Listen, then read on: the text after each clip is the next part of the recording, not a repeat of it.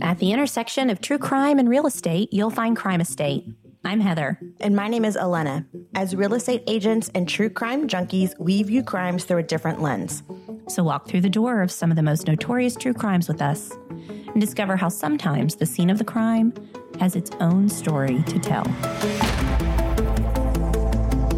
Hey, y'all, we have a great Crime Estate for you today. One that actually takes us back 100 years or so to a crime that many people believe is still unsolved. I'm joined today, of course, by two of my very favorite people, my co-host Alana and our producer Melanie. Hey, ladies. Hey, Heather. I'm so glad we're back. I'm so glad for our little hour of podcasting this week. Have you gotten extraordinarily busy? Because I have. We've gone from 0 to 60, like super fast. I mean, the spring real estate market has sprung for sure. I sort of feel like it's like one of those videos of like when the doors open at midnight at Best Buy and everybody rushes in, to buy the cool new thing. Totally. It's like everybody was waiting for interest rates to drop. They dropped a little bit and now they are pushing through those Best Buy doors to get to houses. Yeah. We both like being busy, but ease into it be great. There's no ease. Yeah, we've definitely had to have a little scheduling adjustment for sure. So. Well, yeah. And on top of that, Heather, you've been sick and I can hear it in your voice just a little bit. And I think that we've mentioned to our listeners that the three of us have sons who are all applying to different high schools right now. And it's been quite a process. And we are really fortunate to live in a school and a city and a school district with such great options. Where we live, even in the public schools, there's lots of different magnet and choice options that appeal to different students and individual needs. But it's a lot to manage just on top of all of our regular commitments. Absolutely. So, looking forward to it's almost giving us a little bit of taste of college applications and just reminding me that I'm glad we have a few years away from that. Yeah. My husband and I have joked that like we've spent more mental energy on this high school application process than like either of us spent on high school, college, or even like our decision to get married. So it's been crazy. But, as a matter of fact, I actually did all the research for this episode while waiting for my son to finish up one of his tests. So we're at least making good use of our time that way. Yeah. So listeners, please send your good vibes because we're all kind of waiting with bated breaths to see what happens with high school. So send us good vibes and send us any of your Crime Estate suggestions as well. We're always looking for interesting stories. Yeah, definitely. And you can email us at crimeestatepodcast@gmail.com. And that's the best place to send us your story suggestion. Okay, well, are y'all ready to jump on in today? So ready. So this story takes us to Hopewell, New Jersey, and to the estate of famed aviator Charles Lindbergh. So Lindbergh became famous in 1927 when he made the first nonstop solo transcontinental flight from New York City to Paris in his aircraft, the Spirit of St. Louis. A trip of 3,600 miles, and overnight that rocketed him into celebrity. In fact, he was the first Time Magazine Man of the Year in 1928. And his celebrity really can't be overstated. And in the words of biographer A. Scott Berg, people were, quote, behaving as though Lindbergh had walked on water, not flown over it. When he returned from Paris, 4 million people attended the ticker tape parade honoring him and his achievement. And additionally, his flight and the accompanying publicity ushered in a new era of airplane travel. The volume of mail moving by air increased 50% within 6 months. Applications for pilot's license tripled, and the number of airplanes quadrupled. Wow. Yeah. Also, that's a sick burn, what that guy said. Oh, yeah. Acting like he walked on water instead of just Yeah. flying over it. Yeah. Yeah, I thought that was a little clever. I bet the author was a little proud of himself with that little expression. But it makes sense if you think about it. The fact that Amelia Earhart, we still think and talk about her today. This was, our entire way of being from, even if you don't personally travel all the time, just the sheer fact that we can Amazon, that, that communications across the world is such a smaller place, really was at, this. And honestly, it was only 100 years ago. Mm-hmm. It's crazy to think about. So it was after that nonstop flight around the world and then all the ensuing fame that Lindbergh and his new wife, Anne, decided to find a place where they could have some privacy. So they purchased 700 acres of land and built a custom 23-room French country-style stone estate in East Amwell Township, which is in Hunterdon County, New Jersey. This property was complete with a 3-car garage, a landing strip for a plane, of course. And to say it was private is really an understatement. Like, even now, the area is pretty remote and heavily wooded, and the estates are set far apart. But back in 1932, it would have been almost impossible to find, requiring someone to travel down winding roads to finally reach the Lindbergh property. It was exactly what Charles Lindbergh wanted after all that fame and fanfare of his flight around the world. We still see that today. Politicians and celebrities or anyone in the public eye really often look for homes that afford them some privacy and a retreat from being on in front of others. Well, yeah. And if you think about it, like, our homes are our retreats, right? But if you do live your life in the public, I can see how you would want to have that like secluded space to go to. Absolutely. Okay. So Charles and Anne went on to build like this beautiful home on that piece of land. And, while it was very secluded, it also gave Lindbergh access to offices in New York City and the nearby Princeton laboratories, where he was given access for all of his research and inventions. New Jersey, for people out of state, often gets a bad rap. But my husband worked for a couple of years in this area, and he actually said it was gorgeous. He said it was so hilly and wooded, and he would see so many deers when he would be driving around there. So even though this is not that far from the city, it is definitely a much more secluded area. So yeah, my impression of New Jersey completely changed when he was sending me pictures. It's not all Jersey Shore. No, not That's what all. I think of. That's what I think of. I know. We as Texans should commiserate with New Jersey about a lot of stereotypes from, you're right. Because we are not like the Dallas show at all. I was reading, I was listening to an Audible book, and something was taking place in Texas, and immediately they got a big twang and a big accent, and they were talking all about it. I'm like, come on. And it was in a city. I'm like, nobody talks like that in our city area. In Dallas, but if you go like 20 miles east, like, it is thick. Yeah. There's a stereotype for a reason, but definitely not in the people I talk to on a normal basis.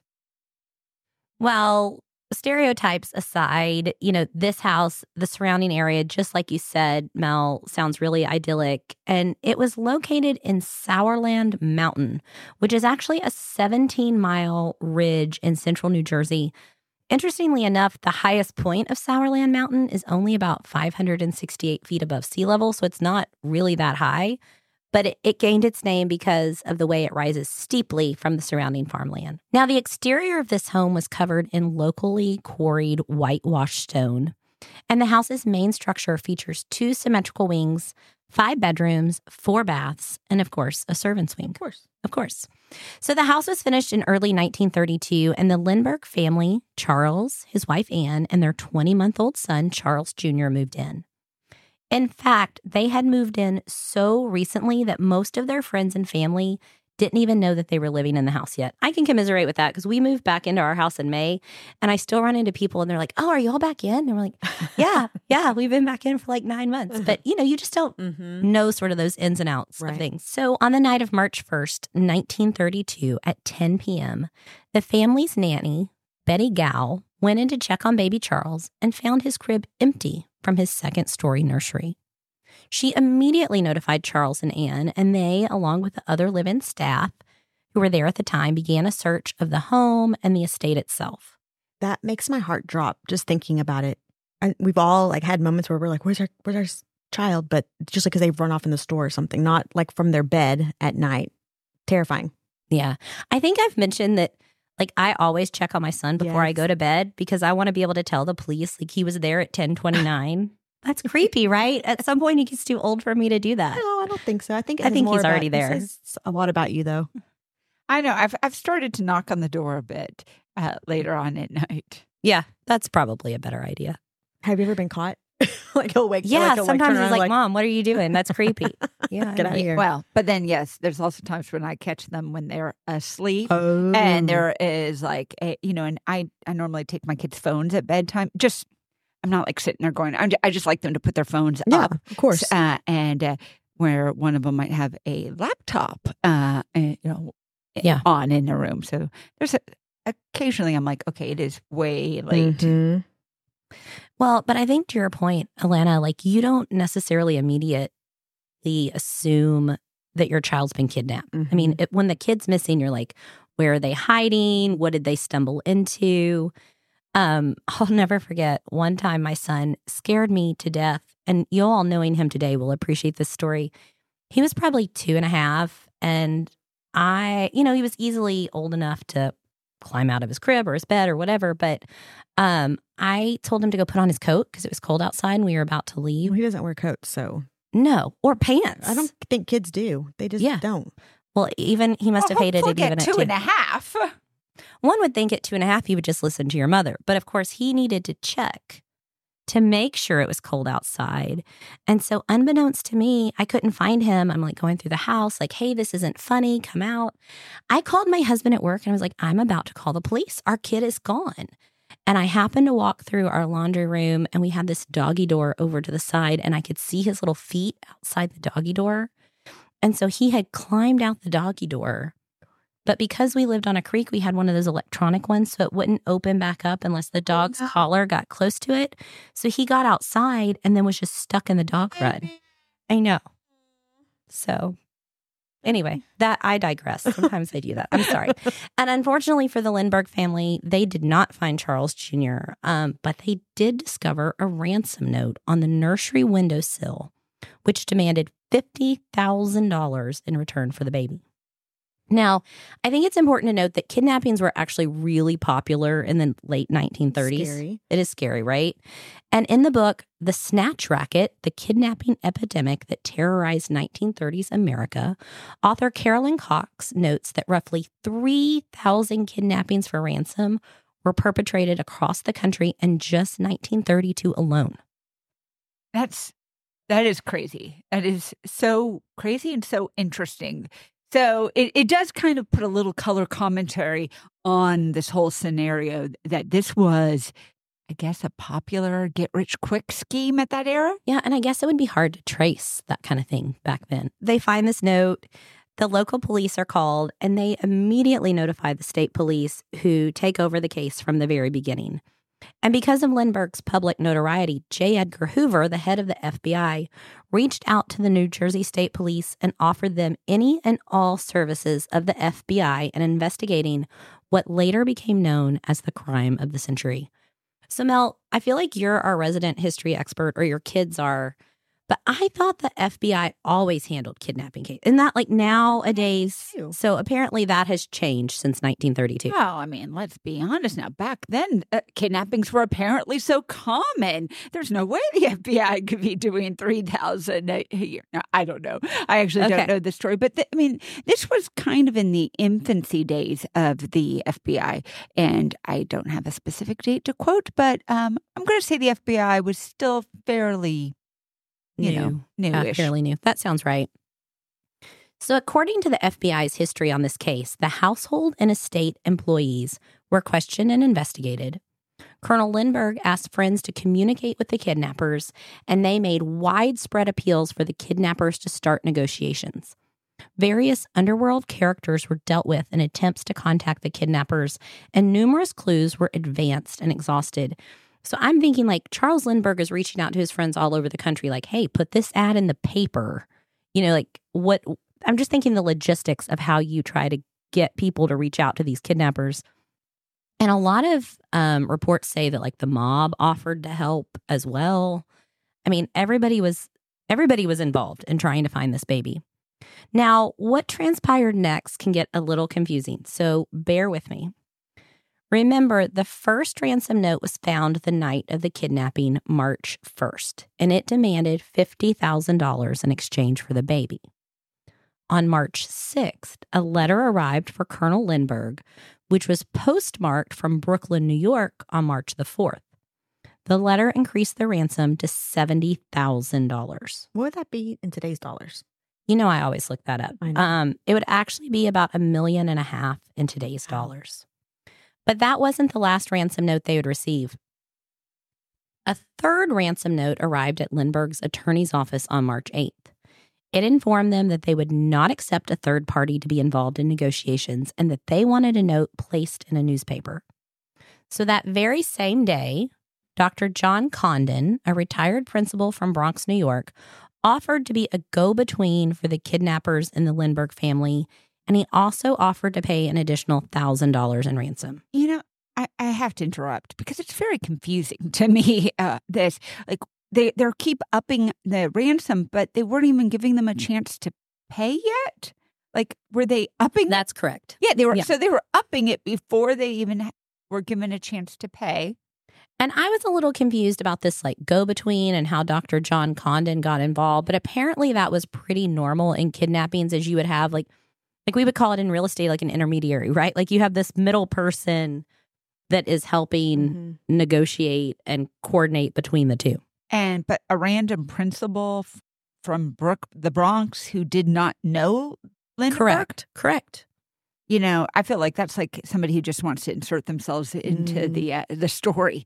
I mean, not to digress and look down upon his interest, but like he had nothing to do with the story at all. So why would he be getting involved? Yeah, you're exactly right.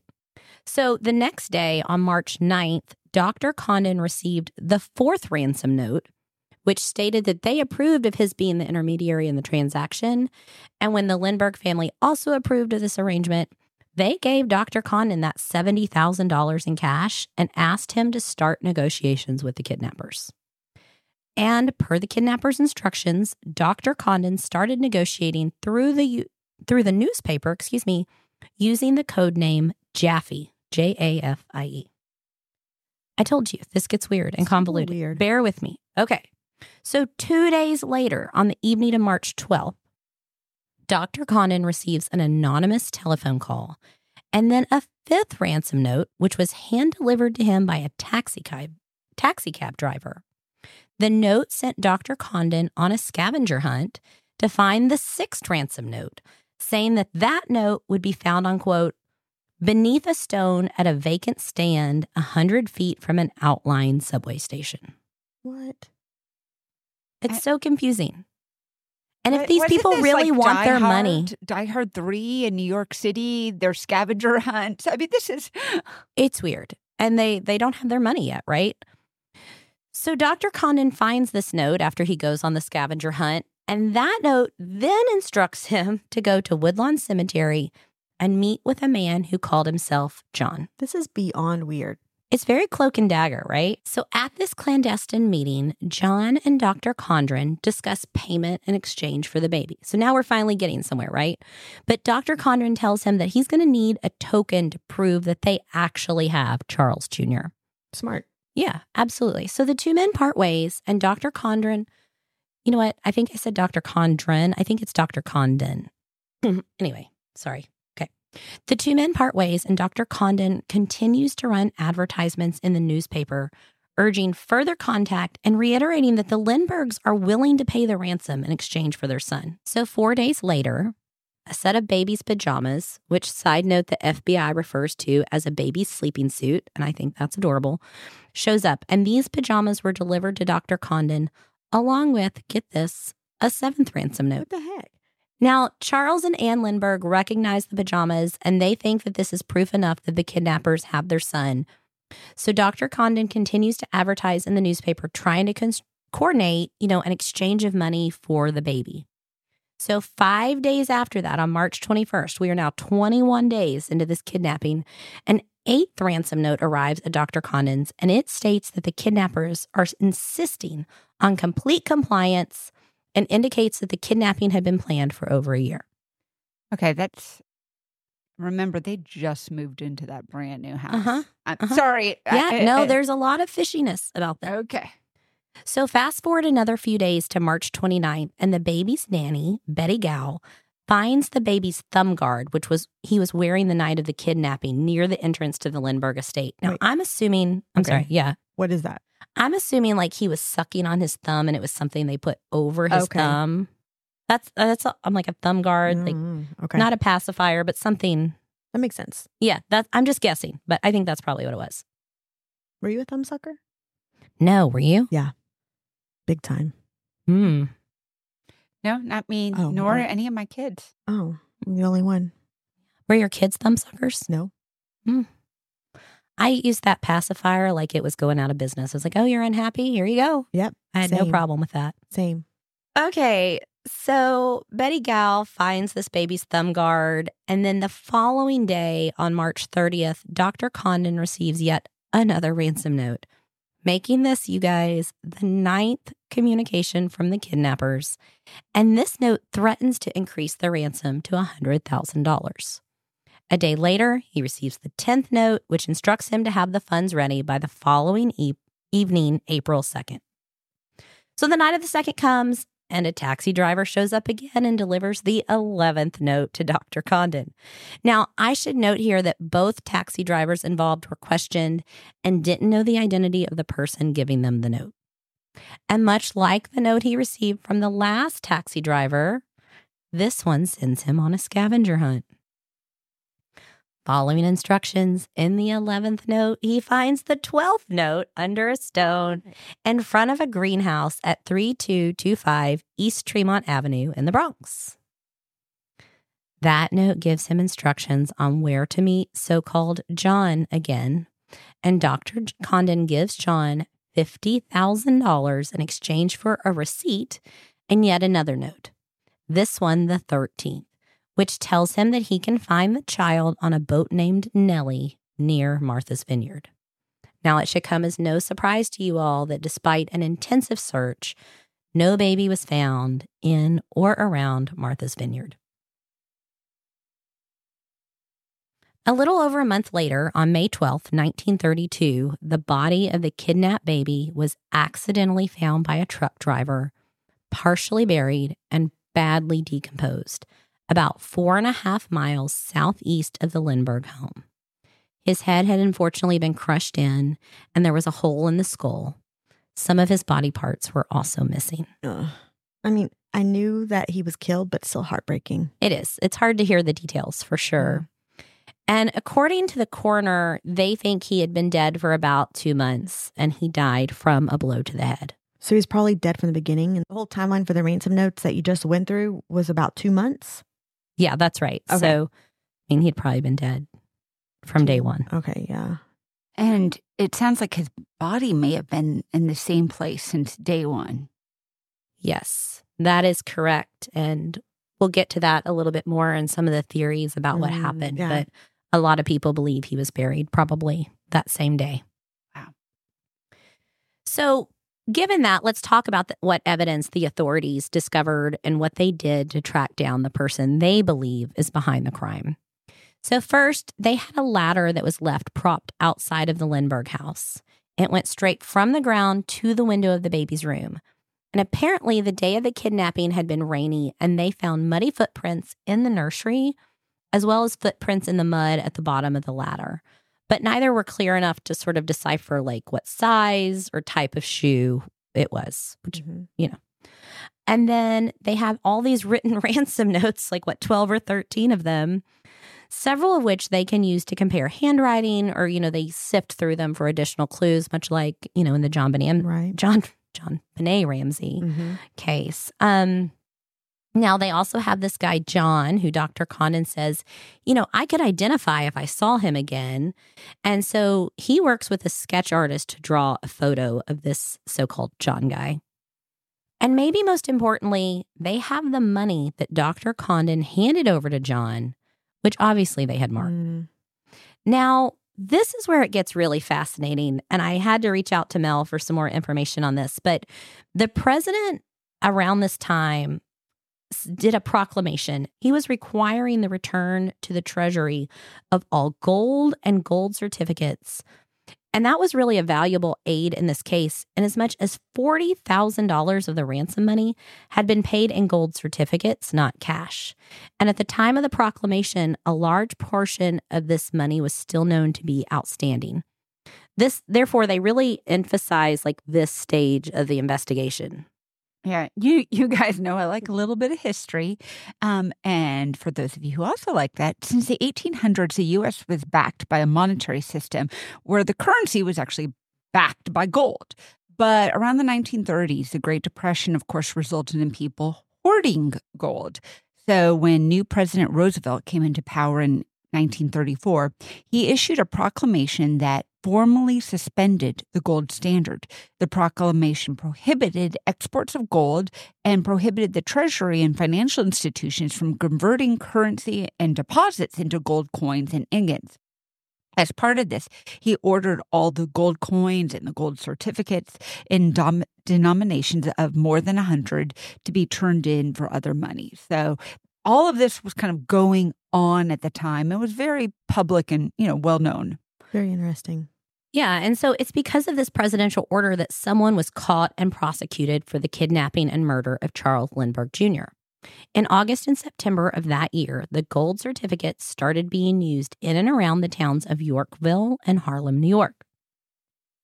A grocery store owner who thought it was suspicious that he was paid in a gold certificate wrote down the license plate number of the person who paid him with them, and that's how the police located Bruno Richard Hauptmann, who lived at 1279 East 222nd Street in the Bronx. That was really clever of that store owner. Absolutely. And Richard, as he went by in America, was actually born in Germany, served in World War I, and was a petty criminal spending several stints in prison. He illegally immigrated to the United States as a stowaway, actually only succeeding on his third attempt after having been previously found and sent back to Germany twice. Yeah, he kept stowing away on different boats and they would find him, send him back. Now, I couldn't find anything on what happened to the property that the Hauptmanns lived in, though there is a lot written about his wife's insistence until the day she died in her late 90s that he was innocent. But I did find a leak, thanks to a deep dive on Reddit, to Dr. Condon's house. And as best I can tell, the property at 2974 Decatur Avenue in the Bronx last sold in 2016 for $475,000. The two-story Victorian-style property is a little over 2,500 square feet, and recent estimates show it's valued somewhere between $750,000 and $800,000. So if you're a history lover like Mel and her family, this little piece of history could be yours. And when I first read the story, I was like, are we sure that he wasn't involved? Like, I mean, it just seemed like he was really inserting himself into this crime, but I guess he was investigated. And there's really no evidence that the retired principal was, party to the crime. And the case against Hauptmann seems pretty tight to me when you lay out all of the facts. So they found a gasoline can in his garage, which was stuffed with these gold certificates, matching the certificates paid out in the ransom. Dr. Condon positively identified him as the man he knew as John, who had met with him twice during negotiations.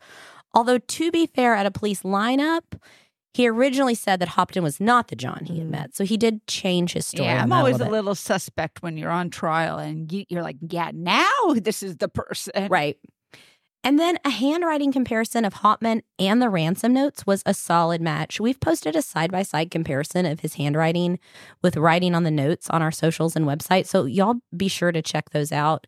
I mean, I'm not a handwriting expert by any means, but they do look really similar. Now, Hauptmann also spent time in prison for robbery, and shortly after the kidnapping, he gave up his career in carpentry and became a day trader, which would indicate that maybe he had come into some money. Additionally, tool marks on the ladder used outside of the Lindbergh house matched tools owned by Hauptmann, and some of the wood used to make the ladder matched wood flooring used in Hauptmann's attic. Mm-hmm. The side note, I'm not really sure how they actually determined that in the 1930s. I read that they called something called a wood technologist to testify in the trial. Yeah, I think it's a little suspect. What do you think, Alana? Yeah, it sounds interesting. Yeah. We don't have those now, so.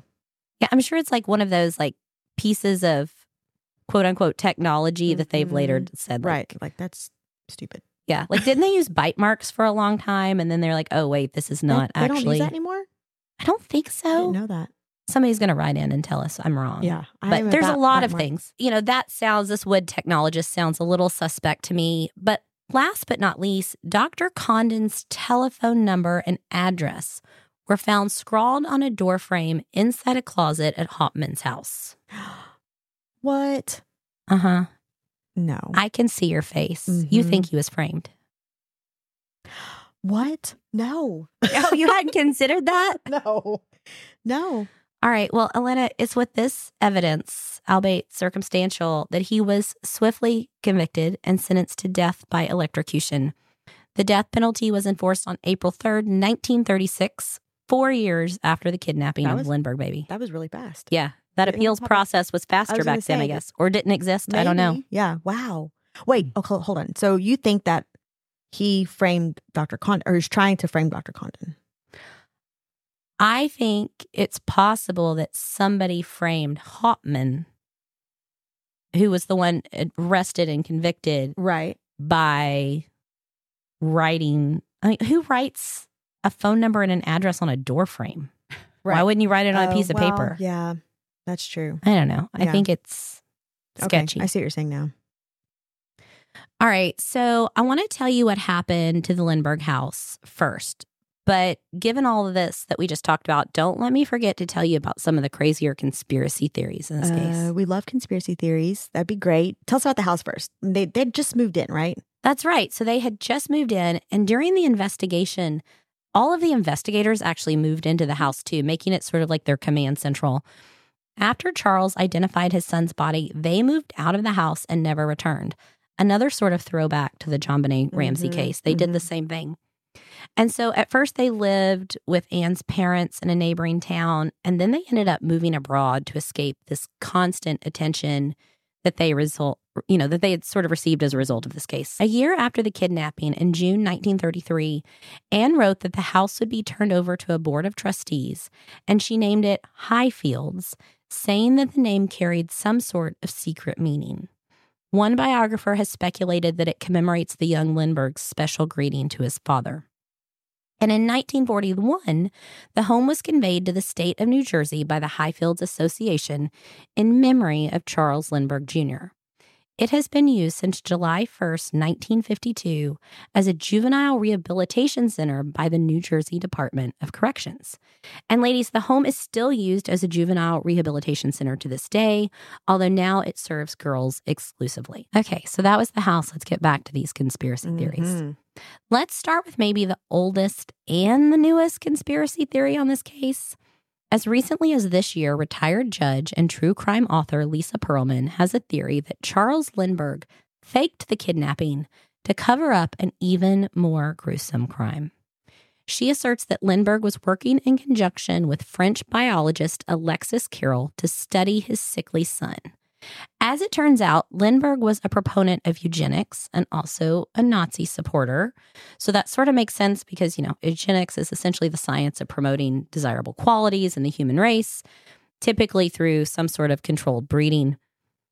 That sounds like something the Nazis would promote. And did promote, right? So Pearlman says that Dr. Carrel operated on baby Lindbergh probably while his father was present, and she points to medical records which she says indicate that his carotid and thyroid were removed. She believes that the baby died on the operating table and a kidnapping was used to cover up this gruesome experiment. Yikes. I mean, that seems really far-fetched, but also weird that she is writing a book about it just this year. Yeah. But, it is true that there is evidence that baby Lindbergh had a rickets-like disease that affected the development of strong bones. So Charles Lindbergh kept a lot of the secret, and so we don't necessarily know all the facts, but there is some evidence and some historical records that the baby did have an illness and did have some deformities. and that he prevented the authorities from speaking to the actual child's nurse who knew the baby the best. And they had a very cursory autopsy, and he had his son pretty quickly cremated and the ashes scattered. So I don't know. I mean, I wouldn't be surprised that the murder was accidental during the course of the kidnapping, especially if the son's condition was true. Yeah, you're right. When we were in this 2-month period or 1-month period where we were getting all these ransom notes, they actually published in the paper what the baby's daily diet was, because he had like all these dietary restrictions. And of course, mom wanted to make sure he was being fed properly. So he definitely had some health issues. Now, a Rutgers history professor, Lloyd Gartner, who has researched the crime extensively, wrote that, quote, "What we know about Lindbergh's character is his desire to spread his healthy genes and his belief in the eugenics movement, which goes hand in hand with his pro-German feelings before the war. His secret affairs starting in 1957 with 3 women in Germany, 2 of them sisters, which led to 7 children besides the 6 he had with his wife, are reminiscent of an experiment." So are you saying that one of the theories is that he killed his own son because he had a genetic weakness? I mean, essentially, yeah, that's exactly right. Or maybe it's possible that it was the result of like some sort of failed surgery to understand the genetic condition that went wrong. Okay. I mean, it could go either way. Mm-hmm. Have y'all ever watched The Man in the High Castle on Amazon Prime? I loved it. Yeah. So good. If you haven't seen it, the premise of the show is that the United States did not win World War II. And so as a result, our country's divided into an area controlled by Japan, a Nazi-controlled area, and then a buffer zone sort of in between the two. It's fascinating. It sounds like it. Anyway, in that series, a man who works for the Nazis finds out that his own son has a genetic condition, and the family doctor tells them that unless he personally administers this like injection to euthanize his son, he's going to report the disease to the authorities. Wow. So like this belief in eugenics as like the way to save the world was really prevalent. Wow. Yeah. Charles Lindbergh is definitely a very controversial figure nowadays. And nothing to do with the fact that his son, was killed. I mean, that's horrid. It doesn't matter who the parent is. And he was such an instrumental figure to flight in this country, not even in this country. I mean, it changed flight and transportation, communications across the world. And so on one hand, he has this really amazing legacy, but then there's this other side of him that is very awful, eugenics, pro-Germany, affairs with multiple women, including sisters. Yeah. We want to be very fair when we're reporting about this man and this history. Another theory is that not Richard Hauptmann, but rather his partner, Isidore Fish, was behind the crime. So after he gave up carpentry, Richard went and worked with Isidore to trade stocks. We'd already talked about that, right? And so Hauptmann always claimed that he was innocent. And he stated that those gold certificates found in his garage were left in a shoebox by Isidore, who had previously returned to Europe. And there is some corroborating evidence that was suppressed during the trial. Isidore, who died of tuberculosis back in Germany, had paid for his ticket with a gold certificate. And perhaps coincidentally, Fish had applied for a passport the same day the baby's body was discovered. Finally, in 2012, there was a book published, Cemetery John, the undiscovered mastermind of the Lindbergh kidnapping. So in it, the author proposes that there was actually a different mastermind behind the crime, based upon a theory that his father, who as a 15-year-old boy overheard his neighbor John Knoll speaking with several other German men in a way that he later believed referenced the kidnapping before it occurred. As an adult, he went on and researched the story, and he worked with FBI profilers, and he came across evidence that he proposes shows that John Knoll was the Cemetery John figure in the case. The kidnapper, who called himself John and collected that $50,000 ransom in a Bronx cemetery, and probably a co-conspirator of the crime with Hauptmann. Now, Knoll actually much more closely resembled that early description of this, John guy. And additionally, modern handwriting experts tied his handwriting to a 95% match to the ransom notes. Also, when the manhunt for the kidnappers began, Noel left the area, and he later traveled to Europe with his wife aboard a luxury liner, SS Manhattan, just 3 weeks before the start of the Hauptmann trial, and returned to the States only after Hauptmann's conviction and sentencing. No one knew where his money came from, as he had previously worked as an uneducated deli clerk. Okay, so either way, there's a good amount of evidence that while Richard Hauptmann probably was involved in the crime, he also most likely had a co-conspirator. For example, there were 2 sets of footprints, even though they couldn't really tell lots of information about them, found under the ladder that, remember, that's that kind of homemade ladder that had been left at the scene of the crime. And this was a 2nd-story window that the nursery was. And so, honestly, I mean, looking at it, it seems to me it would have most likely required 2 men to carry this custom 2-story ladder to the house and hold it while one person actually climbed up the ladder, retrieved the baby, and carried back down. And then, since at that point in time, one of them had to be holding the baby, they then decided to leave the ladder because they no longer had 2 people to carry the ladder. So I don't know. I'm actually curious and couldn't find any details also on how they found the Lindbergh estate, considering it was so remote and they had just moved into it. I don't know, like all these people lived in, the Bronx or in New York, and this was, fairly rural New Jersey. And while the way the crow flies, it's not that far by the traffic and car speeds of that day, it was several hours away. I don't know. So I feel like there's something suspect there, and I feel like that there probably was a couple people involved. I was wondering the same thing, because Heather, you said that you would have had to travel down a windy road to find it, right? Yeah, absolutely. Yeah. That indicates that whoever took the baby knew where the house was located. Did they ever find any connection between the construction workers on the home and Hauptmann, who was a carpenter? Yeah, no, not that I could find, Elena, but that would absolutely make some sense, right? Like, who knows about this house? All the people that have been building it, even if it's just word of mouth, like talking to your buddies about, hey, I've been working on this big project. These people must have some money. But get this, you guys, another theory is that the Lindbergh baby isn't really dead at all. What? They found the baby's body, though. They did. And it was identified by Charles Lindbergh, who took no longer than 90 seconds to identify the body. And he identified it by these toes that were sort of like overlapping on his foot. And then he immediately ordered the body cremated. And several men over the years that bear a striking resemblance to Charles Lindbergh have claimed to be the actual Lindbergh baby. However, DNA testing now allows us to check out that fact. And so far, it's shown that none of them are actually related to the Lindbergh family. So weird. There's a lot of weird here. But thank you, Heather, for bringing to light a story that, well, on one hand, it's very famous. Like, we all kind of know about it. On the other hand, I realized I didn't actually know very much about it at all.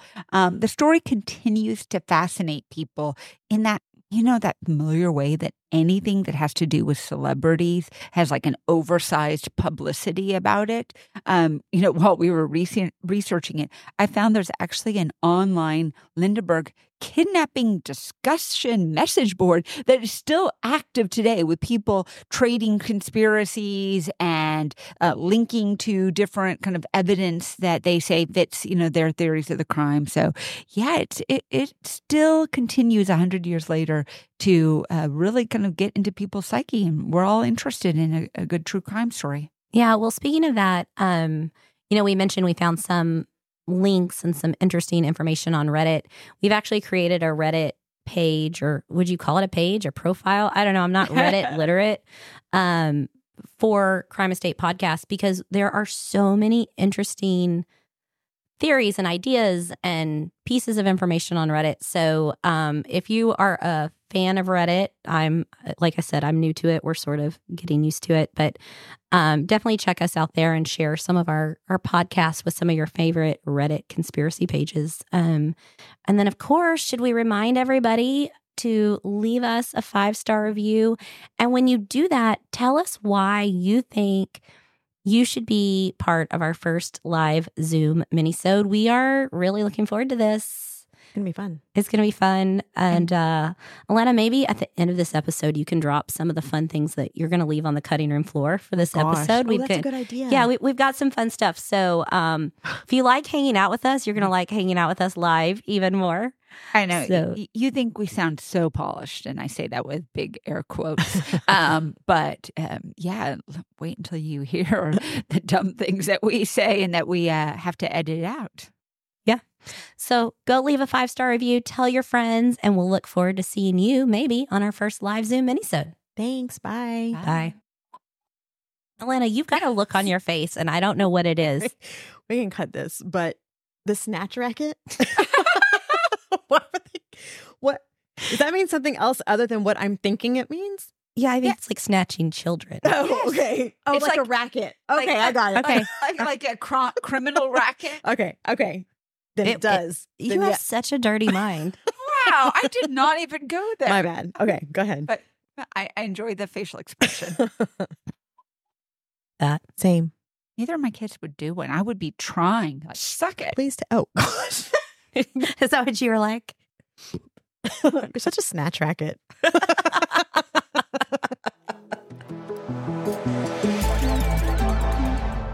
Hey, y'all. Thanks for listening and being a part of our Crime Estate family. If you're curious about today's featured crime estate, you can find additional photos and details from today's episode online at crimeestate.com or on Facebook and Instagram by following at Crime Estate Podcast. Have a crime estate we should cover? Let us know. Shoot us an email at crimeestatepodcast@gmail.com. Until next week.